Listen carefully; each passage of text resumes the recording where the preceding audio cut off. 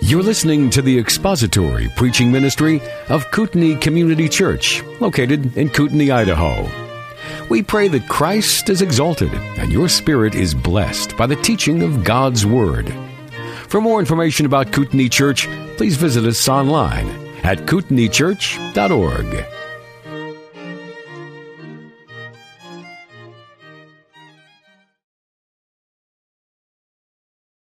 Father, it is your great mercy that has given us your word and your provision for us in all things. We have in the pages of Scripture everything that we need for life and for godliness.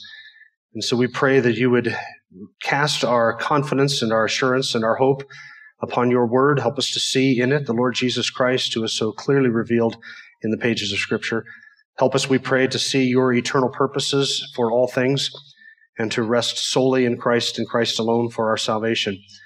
Thank you for the mercy of your word and the mercy of eternal life. And we pray that you would help us to understand as we read and study and think your thoughts after you today. We pray this in the name of and for the glory of Christ our Lord. Amen.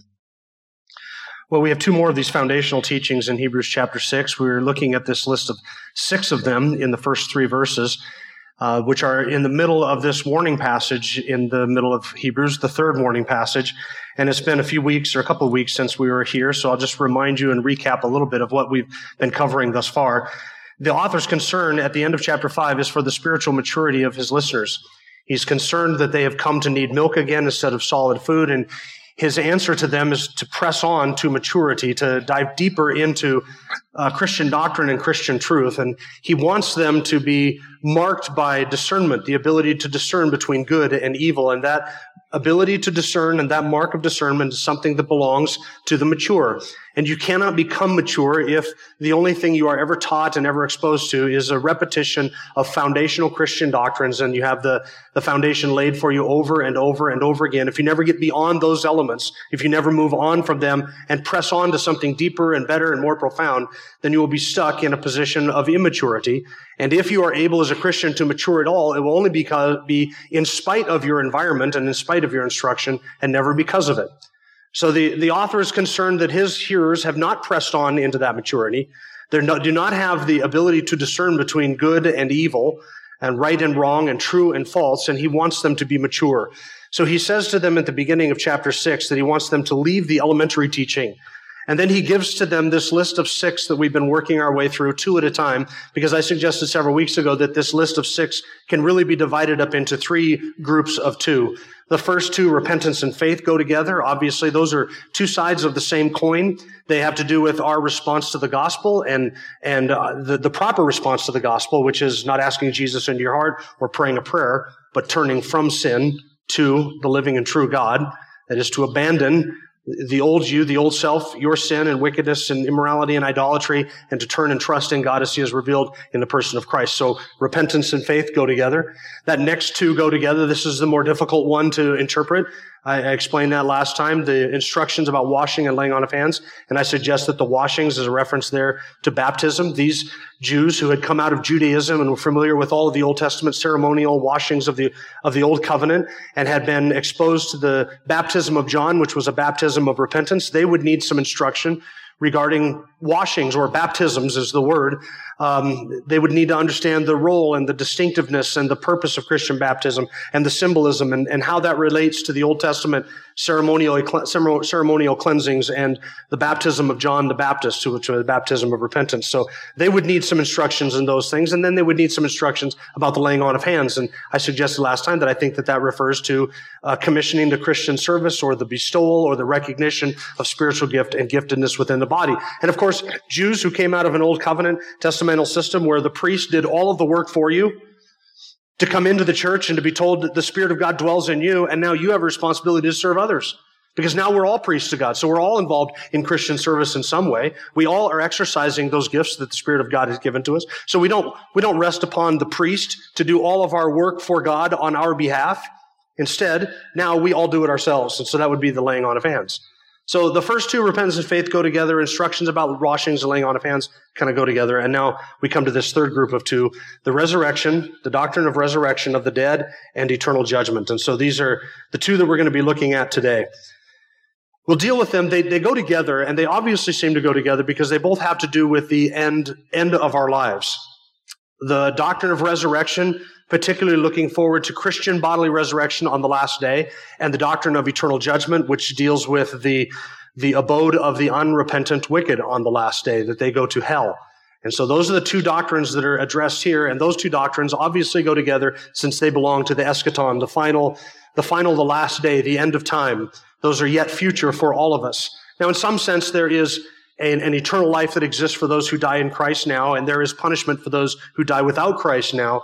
But the author is here looking forward to the final expression and the culmination of those two things. So these kind of go together. We'll deal with them separately, and then when we're done, we'll see how they kind of go together. When we handle them both, we'll see how they kind of fit together at the very end. Okay? So the first, the doctrine of resurrection. Now, this is not exclusively a reference to the resurrection of Jesus Christ. When I became a believer, I thought, and I was told, that God raised Jesus Christ from the dead in his body. And I placed my faith in a risen Christ. I understand that's what I need. I need a Savior who cannot die. If he's going to give me eternal life, he has to be living and be alive. And so my faith was in a resurrected Christ. But when I first became a believer, I thought that my eventual destiny in heaven was going to be to float around on a cloud in some spirit disembodied form. That was my idea of what heaven was. Why did I think that? Well, because I had seen all the cartoons and the pictures, and that's what happens. When people go to heaven, they float up into the clouds, and they sit there and they float around forever. That was not particularly appealing to me in the least, to spend eternity that way. I wanted, if I had my druthers, I would spend eternity on a planet, in a physical world, with my physical body, in an environment where I could never get sick and never die, and hang out with my friends and do what I want without any danger to my life or my health forever. That's what I wanted. I didn't want heaven. I wanted that. It was later on in my Christian life that I found out that is what heaven is. What I desired for eternal life is the very thing that Scripture promises. It's not floating around in a disembodied state on a cloud. I found out later on there is a doctrine of bodily resurrection in Scripture that promises that all of the righteous will be raised in their bodies and put into a new heavens and a new earth, a resurrected creation.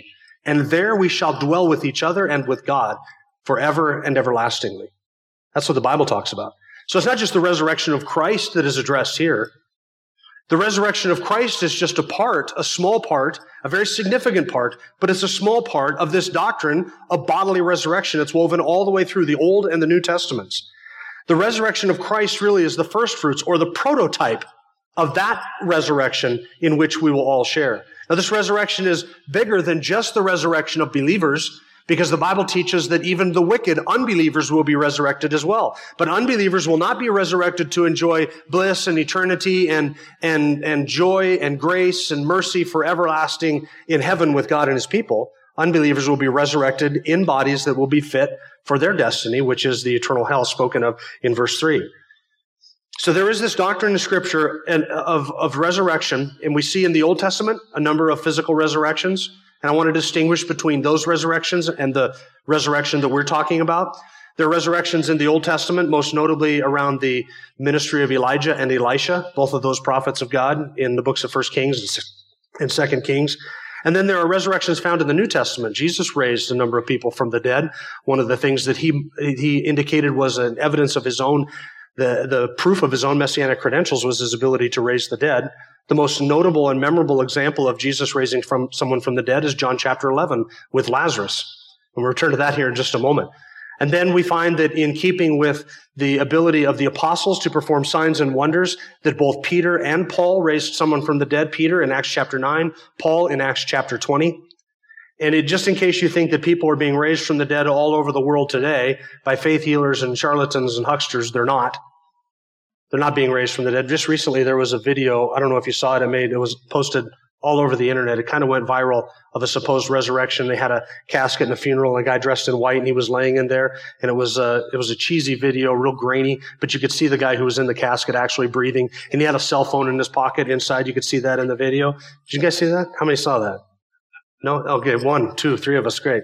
Yeah, there was a few of us. And then the huckster did his little bada bing, bada boom, and did his thing over him, and then he got up and came out of the casket, and everybody praised God as if it was a resurrection. Caught on video. Of course, it wasn't a resurrection. The whole thing was a sham. It's not going on today because people are not doing those miracles as evidence of the New Testament claims anymore.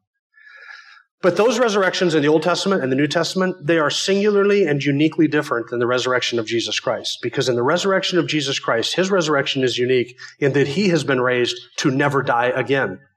Those in the Old Testament and Lazarus in the New Testament and Acts chapter 9 and Acts chapter 20, all of those who were raised in Scripture prior to Christ, all of them have been raised to die again because death still has dominion over them, but not so with Christ. He's been raised in a glorified body, a brand new body, an eternal body, raised in power and glory from the grave. He's the prototype, the first fruits of what we call the first resurrection.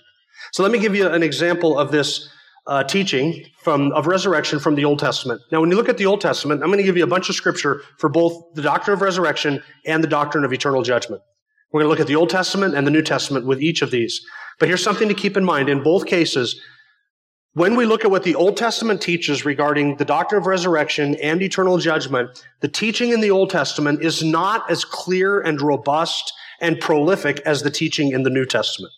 There's a reason for that. There are allusions to the doctrine of resurrection and references to the doctrine of resurrection in the Old Testament, but it is not until the judge comes and dwells among us and walks among us and teaches. It's not until the agent of resurrection takes his stand here and is incarnated in human flesh and begins teaching that we have such a full and robust teaching on the doctrine of resurrection in the New Testament. So in the Old Testament, it is kind of in seed form, and I'll give you a couple examples of that. First, the book of Job. Job is what is regarded as the oldest of our Old Testament books. It's probably the first book of the Old Testament that was written, and a lot of commentators, most people date the book of Job somewhere around the time of Abraham, maybe even before Abraham's time. And here's what Job said. Now, given how old the book of Job is, how ancient that is, before any other scripture on this subject, it is striking how much Job understood about the doctrine of resurrection. Job chapter 19, verses 25 through 27. As for me, Job says, I know that my Redeemer lives, and at last he will take his stand on the earth. Even after my skin is destroyed, yet from my flesh I shall see God, whom I myself shall behold, and whom my eyes will see, and not another. My heart faints within me, Job said. And did you hear that? Job understood that his God was a living God. Job understood that the body in which he then dwelt would die, that it would be consumed by worms, it would perish. But Job was confident that he would see with his eyes, with his own very eyes, and not the eyes of another, Job said, that in his body, with his eyes, he would see his Redeemer take his stand on the earth. Now that is a robust understanding of the doctrine of resurrection, because Job had to understand that his Redeemer, that he would see God with his own eyes, and he would see his God stand on the earth in some physical form, and that even after his body perished and was consumed by worms, Job was confident that he would see with his very own eyes his God standing on the earth. That is just fantastic. There's another reference in the book of Isaiah, chapter 26, verse 19. Your dead will live. Their corpses will rise. You who lie in the dust awake and shout for joy, for your dew is as the dew of the dawn, and the earth will give birth to the departed spirits. Now, Isaiah holds out the promise of resurrection as the ultimate fulfillment of God's promises to his people. In other words, in the midst of judgment, facing judgment and possible extinction in the days of Isaiah, Isaiah says you can look to your God because here is the promise that though you may die, the earth will give birth to the departed spirits and there will be a resurrection. Then in Daniel chapter 12, verse 2, Daniel says, many of those who sleep in the dust of the ground will awake, these to everlasting life, but others to disgrace and everlasting contempt. Now Daniel says there is a resurrection for some to everlasting life, and for others to everlasting contempt. So here, Daniel combines both the doctrine of resurrection with the doctrine of eternal judgment. And Daniel mentions both of them. There is a resurrection, Daniel says, when the earth will give birth to its departed spirits, the bodies will rise from the dust of the ground, and some will rise to everlasting joy and life and bliss, and others will rise to everlasting disgrace and contempt. Now, those are the two destinies into which all of mankind will fall. There is no third option. So even in the Old Testament, you see this reference to judgment and resurrection. And though it is in seed form, it's very vague, it's very unclear, there's mentions of it, the Old Testament saints had an understanding that this was true, that this was reality. In fact, in the days of Jesus, and now we'll swing over to the New Testament teaching on this, which, as I said, is far more robust. In the days of Jesus, the Jews had a very orthodox understanding of the doctrine of resurrection. The Jews expected that because God had promised that they would see a kingdom in which the son of David, the greater son of David, would reign, the Jews had this belief that when the Messiah came, he would establish that kingdom and he would resurrect all the Old Testament saints so that they could enter into that kingdom and enjoy and see the fulfillment of God's promise to them, which was that they would dwell, as Job said, they would dwell on earth and see their Redeemer take a stand on the earth, and they would live and dwell with him in a kingdom of righteousness. That was their hope. That's what they were looking forward to. Why were they looking forward to that, you ask? Because that was what God had promised in the Old Testament. And so the Jews believed that. So they were anticipating that on the final day, there would be a resurrection. And you see this referenced in John chapter 11 when Jesus was at the tomb of Lazarus, and he said to Martha, "Your brother will rise again." And here's what Martha said to him: "I know that he will rise again in the resurrection at the last day." See, that was their hope. She thought Jesus was just trying to comfort her with the thought that, look, there's coming a time in the distant future on the last day when your brother will rise again. The death is not permanent. We're going to resurrect him then. And Martha says, yeah, I understand the last day, the resurrection. We understand that. That is the hope. That's what all Jews believed. This is the same hope that the Pharisees had, though not the Sadducees, because the Sadducees denied bodily resurrection. But the Pharisees, of which Paul was one, he had a belief and a firm belief in the Old Testament promise of a resurrection. So when Paul was standing trial before the Sanhedrin in Acts chapter 23, do you remember that scene? It was quite a crafty thing that Paul did in this gathering of people. There was Sadducees and Pharisees, and Paul was a Pharisee, and Paul was on trial because he had preached the resurrection of the dead, the resurrection of Jesus Christ. And so Paul looked at this group of people standing around him in that judgment hall, and he perceived that some of them were Sadducees and denied the resurrection. Some of them were Pharisees and affirmed the resurrection. And so what did Paul say? Paul said in Acts 23, verse 6, "Brethren, I am a Pharisee, a son of Pharisees. I am on trial for the hope and resurrection of the dead." And do you remember what happened? The whole thing was split, and the Pharisees suddenly sided with Paul. We can't persecute this guy. He believes with us. And the Sadducees said, yeah, off with his head. We want to tear him limb from limb. And there was such a disturbance there that the whole trial got shut down, and they ushered Paul out. But what was Paul saying? This whole trial, what I am on trial for, is the hope that we have, the resurrection of the dead. It was a distinctly Jewish hope. And he understood it, and he believed it from the Old Testament. And then in Acts chapter 24, he said on trial before Felix, 24 verse 14 and 15, "But this I admit to you, that according to the way which they call a sect, I do serve the God of our fathers, believing everything that is in accordance with the law and the prophets, and all that is written in the prophets, having a hope in God," this is the word hope again, "having a hope in God which these men cherish themselves, that there shall certainly be a resurrection of both the righteous and the wicked." Yeah, what is this hope? There will be a resurrection of the righteous and the wicked. Now, Paul was so clever, so wise in how he handled that. Standing before Jewish accusers who affirmed the very same doctrine that he affirmed, he said, I am on trial for teaching and preaching what these men teach and preach. And what does his accusers say in that situation? What did they believe? There will be a resurrection of both the righteous and the wicked. Where would they get that? They make that up out of whole cloth? That had been the hope of the Jewish nation for years, for centuries. Where did they get it? Daniel chapter 2, everlasting life, everlasting contempt. Isaiah chapter 26, the earth will give birth to its departed spirits. They believed in a resurrection of both the righteous and the wicked. Paul taught it and mentions it in Philippians chapter 3. Our citizenship is from heaven, from which we also eagerly wait for a Savior, the Lord Jesus Christ, who will transform the body of our humble state into conformity with the body of his glory by the exertion of the power that he has even to subject all things to himself. Then there was that longest chapter in all of Scripture regarding the doctrine of resurrection in 1 Corinthians 15, where Paul describes the bodies with which we will come forth from the grave, not speaking so much of the bodies that the unbelieving wicked will receive, but the bodies of the righteous, power and glory, and manifest glory of that the sons of God will have. Beautiful doctrine. 1 Thessalonians chapter 4, Paul says, "We do not want you to be uninformed, brethren, about those who are asleep," in other words, those who have already died, "so that you will not grieve as do the rest who have no hope." What is our hope? This is our hope. He describes it.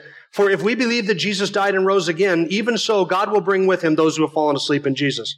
For this we say to you by the word of the Lord, that we who are alive and remain until the coming of the Lord will not precede those who have fallen asleep.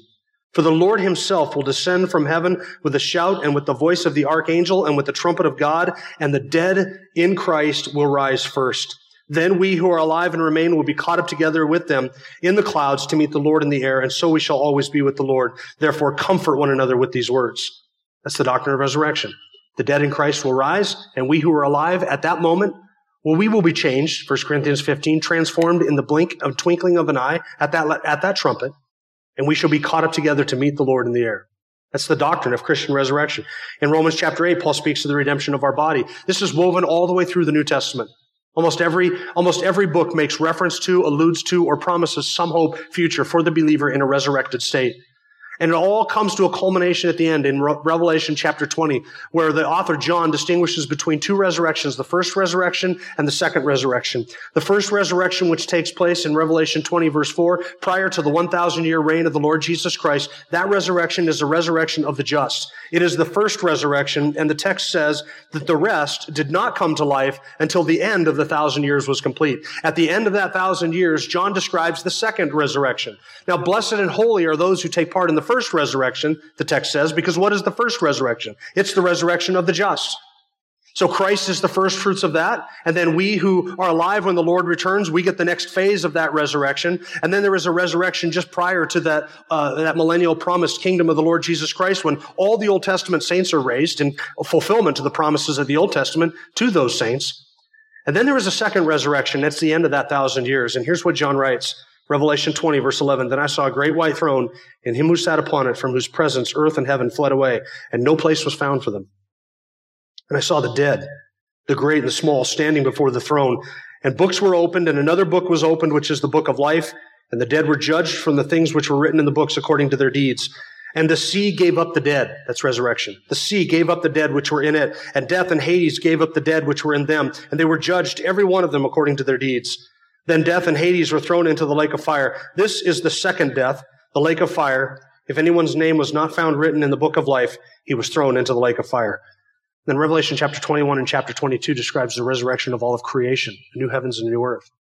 After everything is burned up with a fire that melts the elements with a fervent heat, this entire cosmos is undone.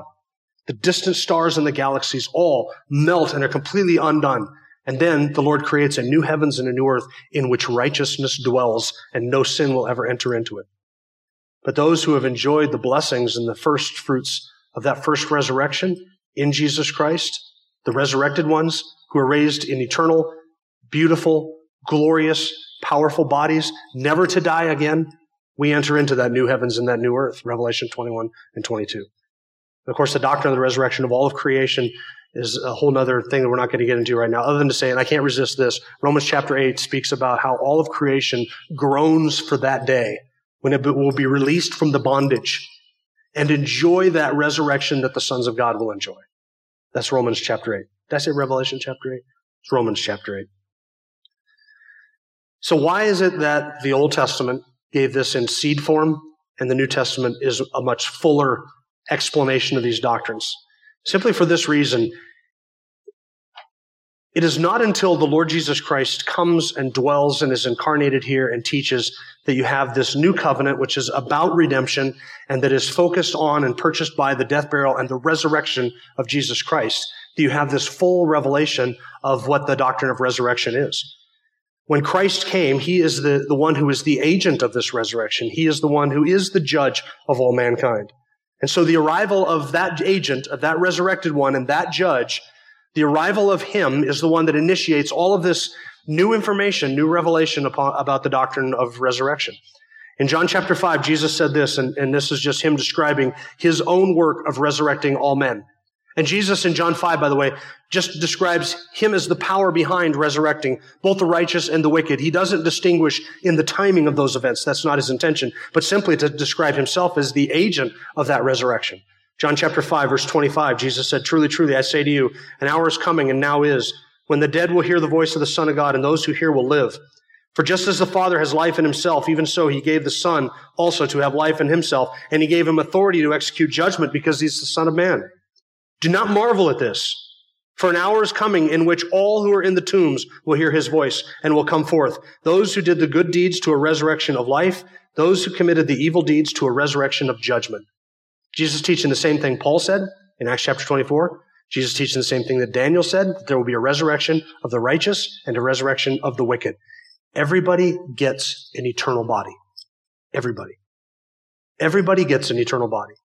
The righteous get an eternal body that is fit for eternal glory and joy, delight and pleasure for all of eternity. The unrighteous, unrepentant wicked get an eternal body that is fit to be consumed by worms but never die, to be consumed by flames but never die. Everybody gets an eternal body in the end. This is foundational Christian teaching. This is what the author of Hebrews says. This is the ABCs. Foundational stuff, elementary stuff. This is what we begin with. Isn't it weird that in our churches we think that this is the higher-minded stuff? Like this is the stuff you go to theology class 301 sometime after you become a Christian, and you have a little secret Sunday school class just for those people who want to learn this high-minded doctrine, and we sort of sequester them off into the corner of the building somewhere and have the old guy with the gray hair and the little glasses who used to teach seminary somewhere, and he's the professor, and he's going to go in and give them all of this high-minded doctrine about the resurrection. No, the author says this is the elementary things. This is the foundation. We move on from this to greater and better things. This is glorious truth. And this is the stuff that a Jewish person coming to Christ in the first century, they would have all kinds of questions about this. You know why they would have questions about this? Because what did they expect would happen when the Messiah came? That he would resurrect all the Old Testament saints and establish a kingdom. Jesus didn't do that. He didn't set up an earthly kingdom in Jerusalem, run the Romans out, destroy all of the nations and make all of them subservient to him. He didn't do that. He didn't resurrect all the Old Testament saints. Abraham, David, Job, Jonah, these men weren't walking around in their midst. And so then along comes a Christian who says, look, Jesus is the Messiah. He died on a cross and he rose again and he went back to heaven. What do you think an Old Testament, what do you think a Jew who came out of that background with that understanding of resurrection, what questions would they be asking? If Jesus is the Messiah and he came, then why did he not resurrect the Old Testament saints? Because see, that's what we're expecting him to do.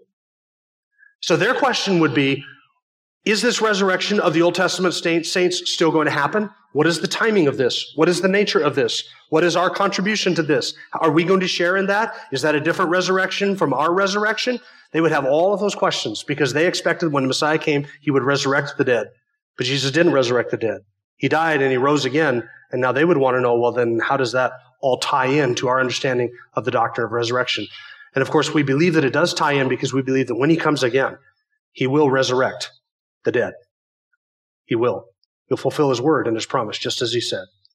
So let's look at the second one, eternal judgment. That's just the doctrine of resurrection. Let's move on to eternal judgment.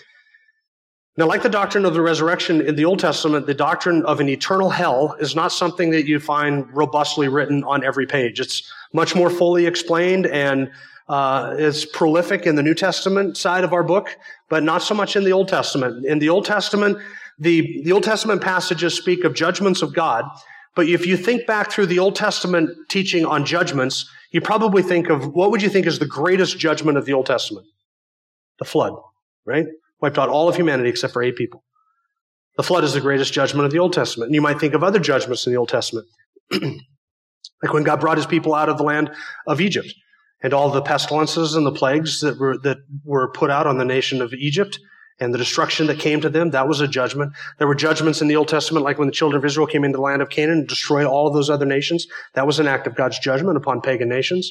Then when Babylon and Assyria came in and destroyed the land of Israel, those were judgments upon the nation of Israel. The Roman occupation of the land of Israel was a judgment. But those judgments in the Old Testament, they're all temporal judgments. There's not a lot in the Old Testament about the eternal future eternal's judgment of hell. It's mentioned, as I'm going to give you a couple of them here, but all of the Old Testament judgments are intended to be for us a foreshadowing and a picture, a harbinger of a much greater judgment that is to come.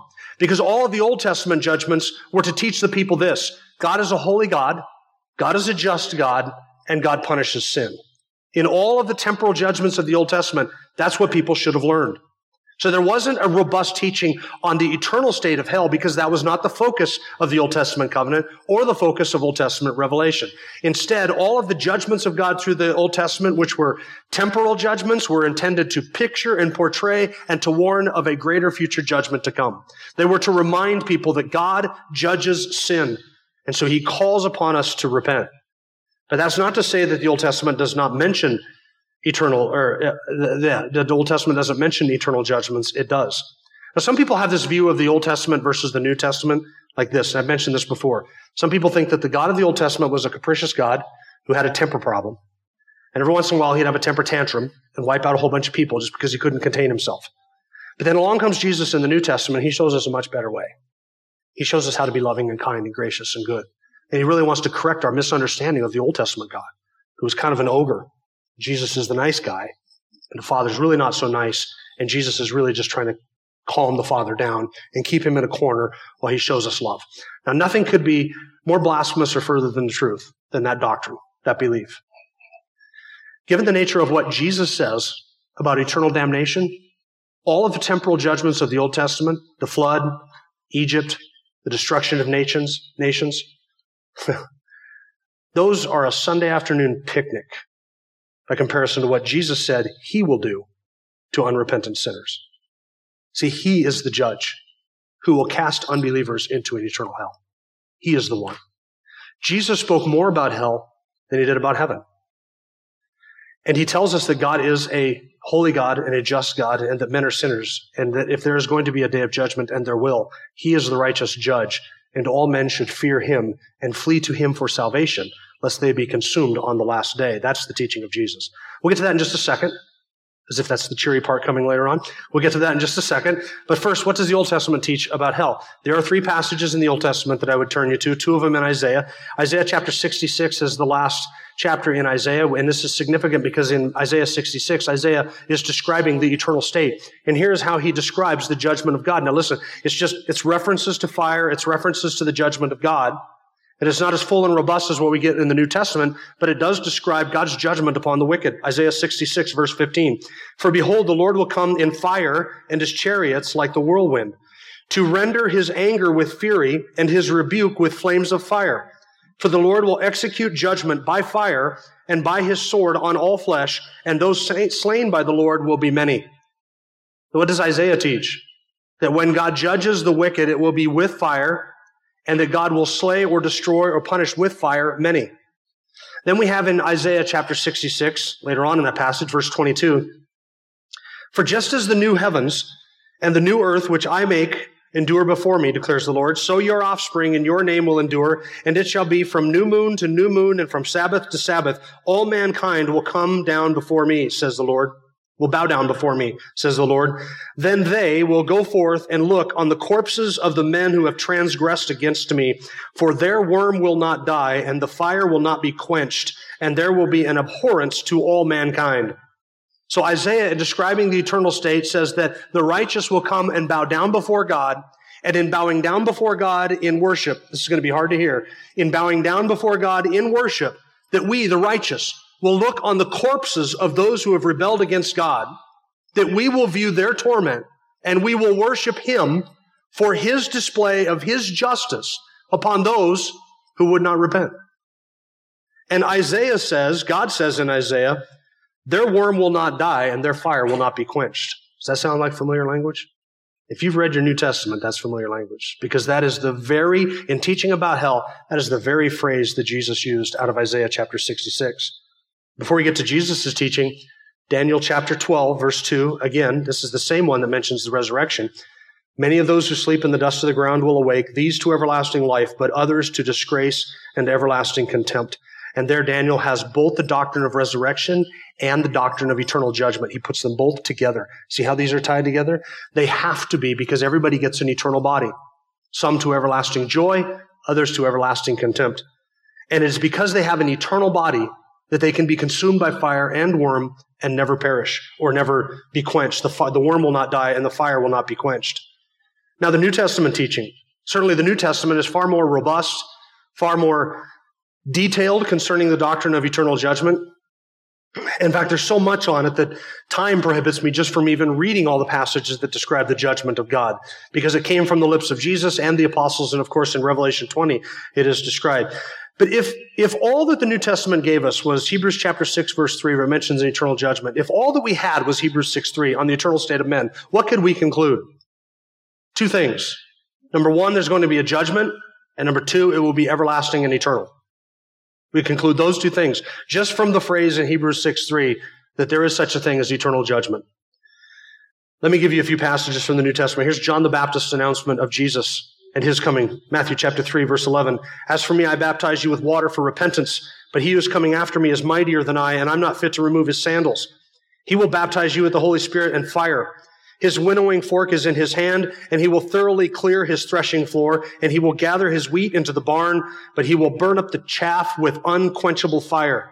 Notice that John borrows the terminology from Isaiah, unquenchable fire. Mark chapter 9, this is Jesus. If your hand causes you to stumble, cut it off. It is better for you to enter life crippled than having your two hands to go into hell, into unquenchable fire, where their worm does not die and the fire is not quenched. If your foot causes you to stumble, cut it off.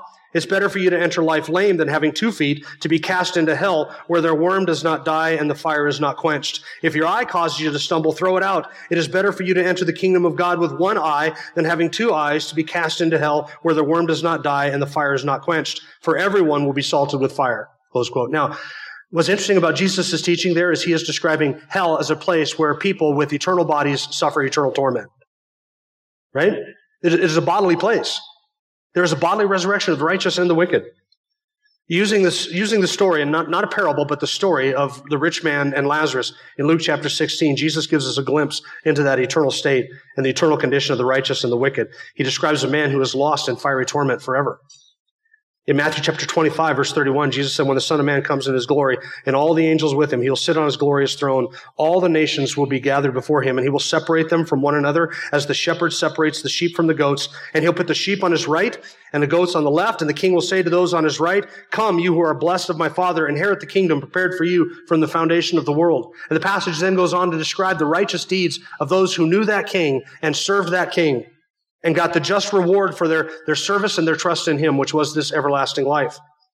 And then the Lord says in Matthew 25, the same passage, then he will also say to those on his left, the goats, depart from me, accursed ones, into eternal fire, which has been prepared for the devil and his angels.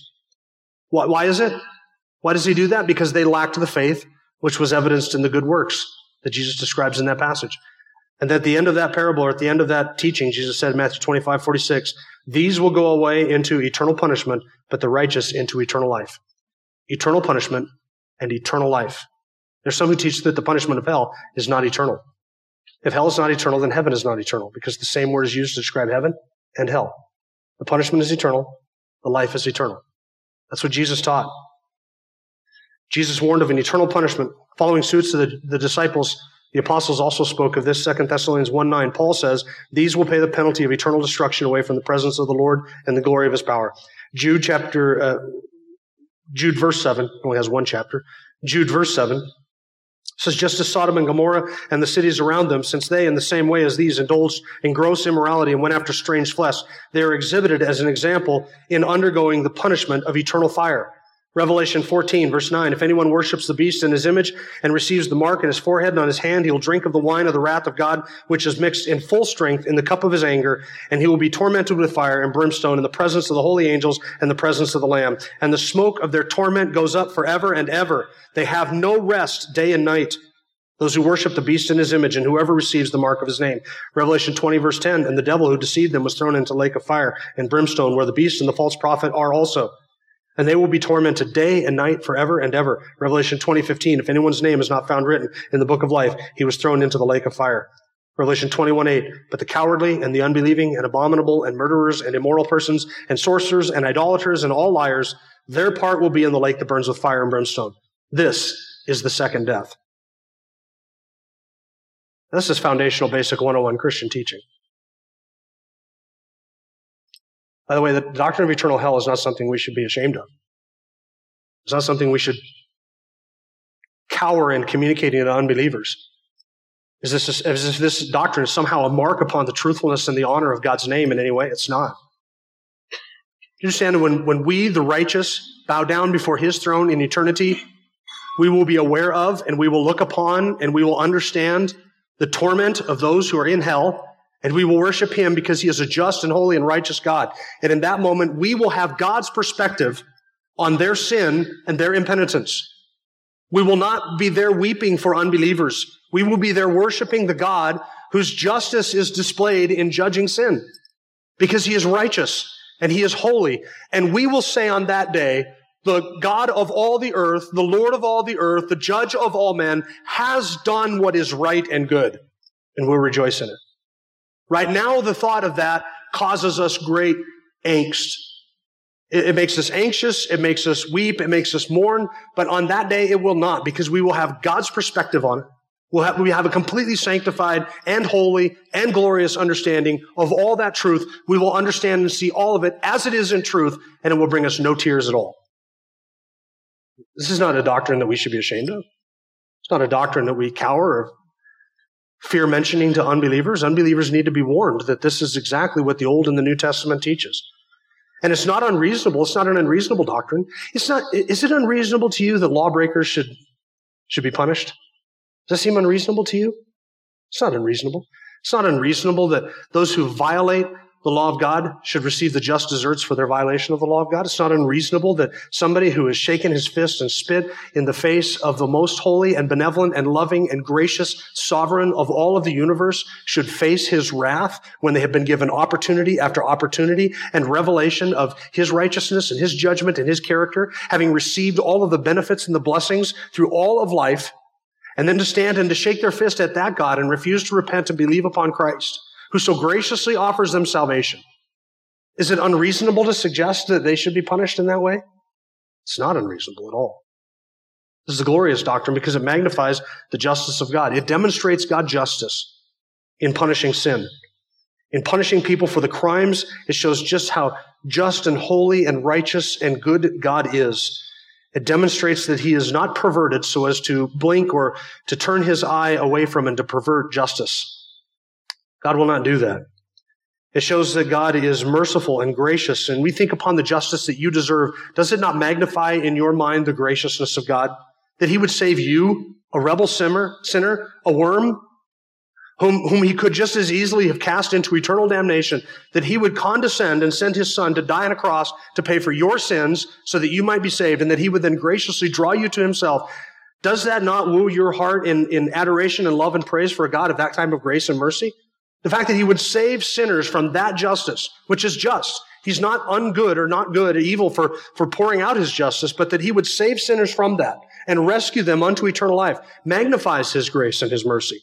And it demonstrates his righteousness that in sending his son to be the propitiation for our sins, he can demonstrate himself to be righteous by punishing sinners and pouring out his justice upon them, and then also satisfying the demands of his justice by pouring out his wrath upon his son, a sin bearer, in the stead of those whom he will save, so that he can be righteous and righteously forgive sinners. He can say to certain sinners, you are acquitted, you may go free, you are righteous on the day of justice, not because of what they have done, but because of what Christ has done. And he can punish sinners for their rebellion, demonstrating his righteousness. He can forgive sinners for who receive and respond to him in faith, because he is righteous. So God may demonstrate grace and justice at the same time and be righteous in all of his dealings. His punishment of the wicked demonstrates his righteousness, and it demonstrates his wisdom. Magnifies the wisdom of God, that he would design a way to hold men accountable for their crimes while laying upon his son the sins of all those whom he would save. What wisdom once devised the plan where all our sin and pride was placed upon the perfect Lamb who suffered, bled, and died? The wisdom of a sovereign God whose greatness will be shown when those who crucified his son rejoice around his throne. That's wisdom. The grace of God, the mercy of God, the justice of God, the holiness of God, the righteousness of God, the goodness of God, the truth of God, the wisdom of God, all of that is displayed in the doctrine of resurrection and eternal judgment. These are the foundational, basic elements of Christian teaching. Not something we should be ashamed of. Something we gladly talk about. Not something we should be horrified at all. The sinner who perishes in their sin has no one to blame but themselves. And if you stand here this day in rebellion to Jesus Christ, I can say that there are three things that are true of you. Number one, you know you have sinned. The law of God is written on your heart, and your conscience bears witness, testifying to the truth of the law of God. That if you get justice on the day of judgment, you're going to get exactly what you deserve, and you know this. You know you've sinned. You know you've violated his law. And you know that if there is justice, that you're in big trouble.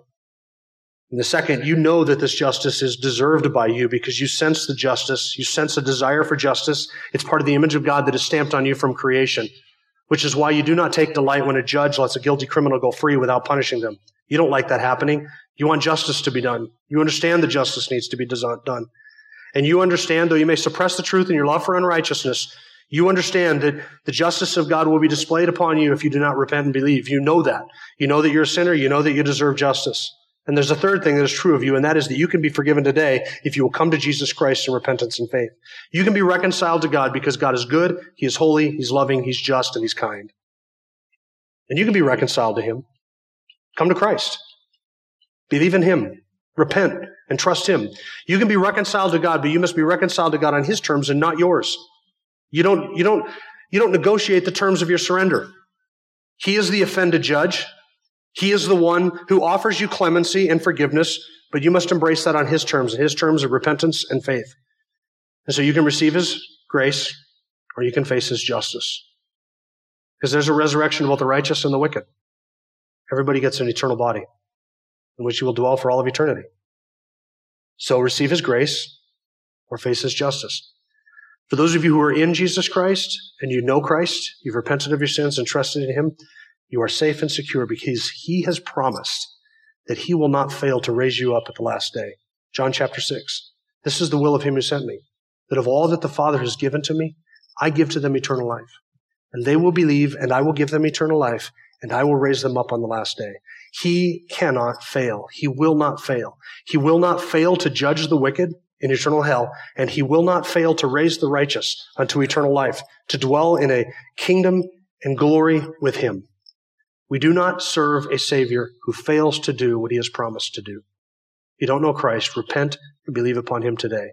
If you do know him, you have a blessed hope that there shall both be a resurrection of both the righteous and the wicked, and you will partake in that first resurrection. Blessed and holy are you, because you get to enjoy that first resurrection. Let's bow our heads.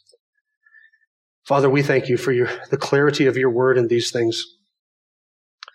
We ask that you would give us grace to never be ashamed of these doctrines, but to hold them tightly to our hearts and our minds, that we may be reminded of them constantly. For your answer to sin in this world is to judge it righteously and justly. And your answer to sin in us is that we might die and our bodies will perish, but we have this hope that we shall rise again and we shall see our Redeemer take his stand upon the earth. And we will see him with our eyes and not another. And blessed and holy will be all those who partake of that glorious grace. We pray that it may be many, and that you today would draw sinners, if anybody's here who does not know Jesus Christ, draw them to yourself, that the Lamb, the Lord Jesus Christ, may receive the full reward for all his suffering, and that you would be glorified through saving sinners and not executing your justice on them. We love you and we thank you in the name of Christ, our precious Lord. Amen. Thank you for listening to the latest podcast from Kootenai Church. If you'd like to learn more about Kootenai Church or to donate to our church ministry, you can do so online by visiting kootenaichurch.org. We hope you enjoyed this podcast and pray you'll join us again next time. Once again, thank you for listening.